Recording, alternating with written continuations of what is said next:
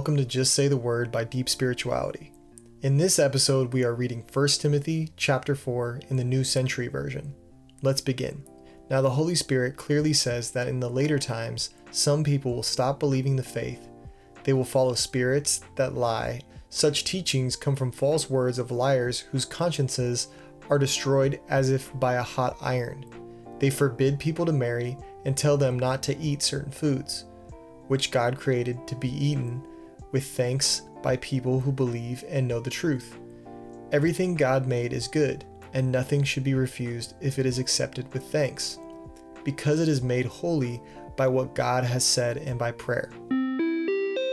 In this passage, we learn that people in later times stop having faith and instead follow other demonic spirits and teach things that come from liars and people who have destroyed their consciences. Let's continue in verse 6. By telling these things to the brothers and sisters, you will be a good servant of Christ Jesus. You will be made strong by the words of the faith and the good teaching which you have been following. But do not follow foolish stories that disagree with God's truth, but train yourself to serve God. Training your body helps you in some ways, but serving God helps you in every way by bringing you blessings in this life and in the future life too.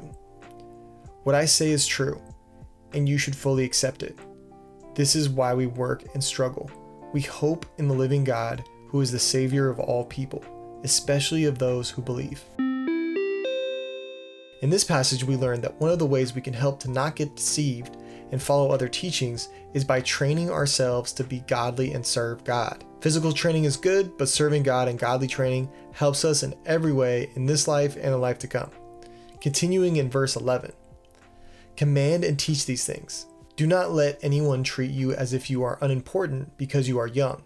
Instead, be an example to the believers with your words, your actions, your love, your faith, and your pure life. Until I come, continue to read the scriptures to the people, strengthen them, and teach them. Use the gift you have, which was given to you through the prophecy when the group of elders laid their hands on you. Continue to do those things. Give your life to doing them, so your progress may be seen by everyone. Be careful in your life and in your teaching. If you continue to live and teach rightly, you will save both yourself and those who listen to you. This passage teaches us that we shouldn't let anyone look down on us or treat us as unimportant just because we are young. We can do this by setting an example in what we say, what we do, with our love, our faith, and pure hearts. And that concludes 1 Timothy 4. Make sure to subscribe to Just Say the Word podcast feed and visit deepspirituality.com for more content like this.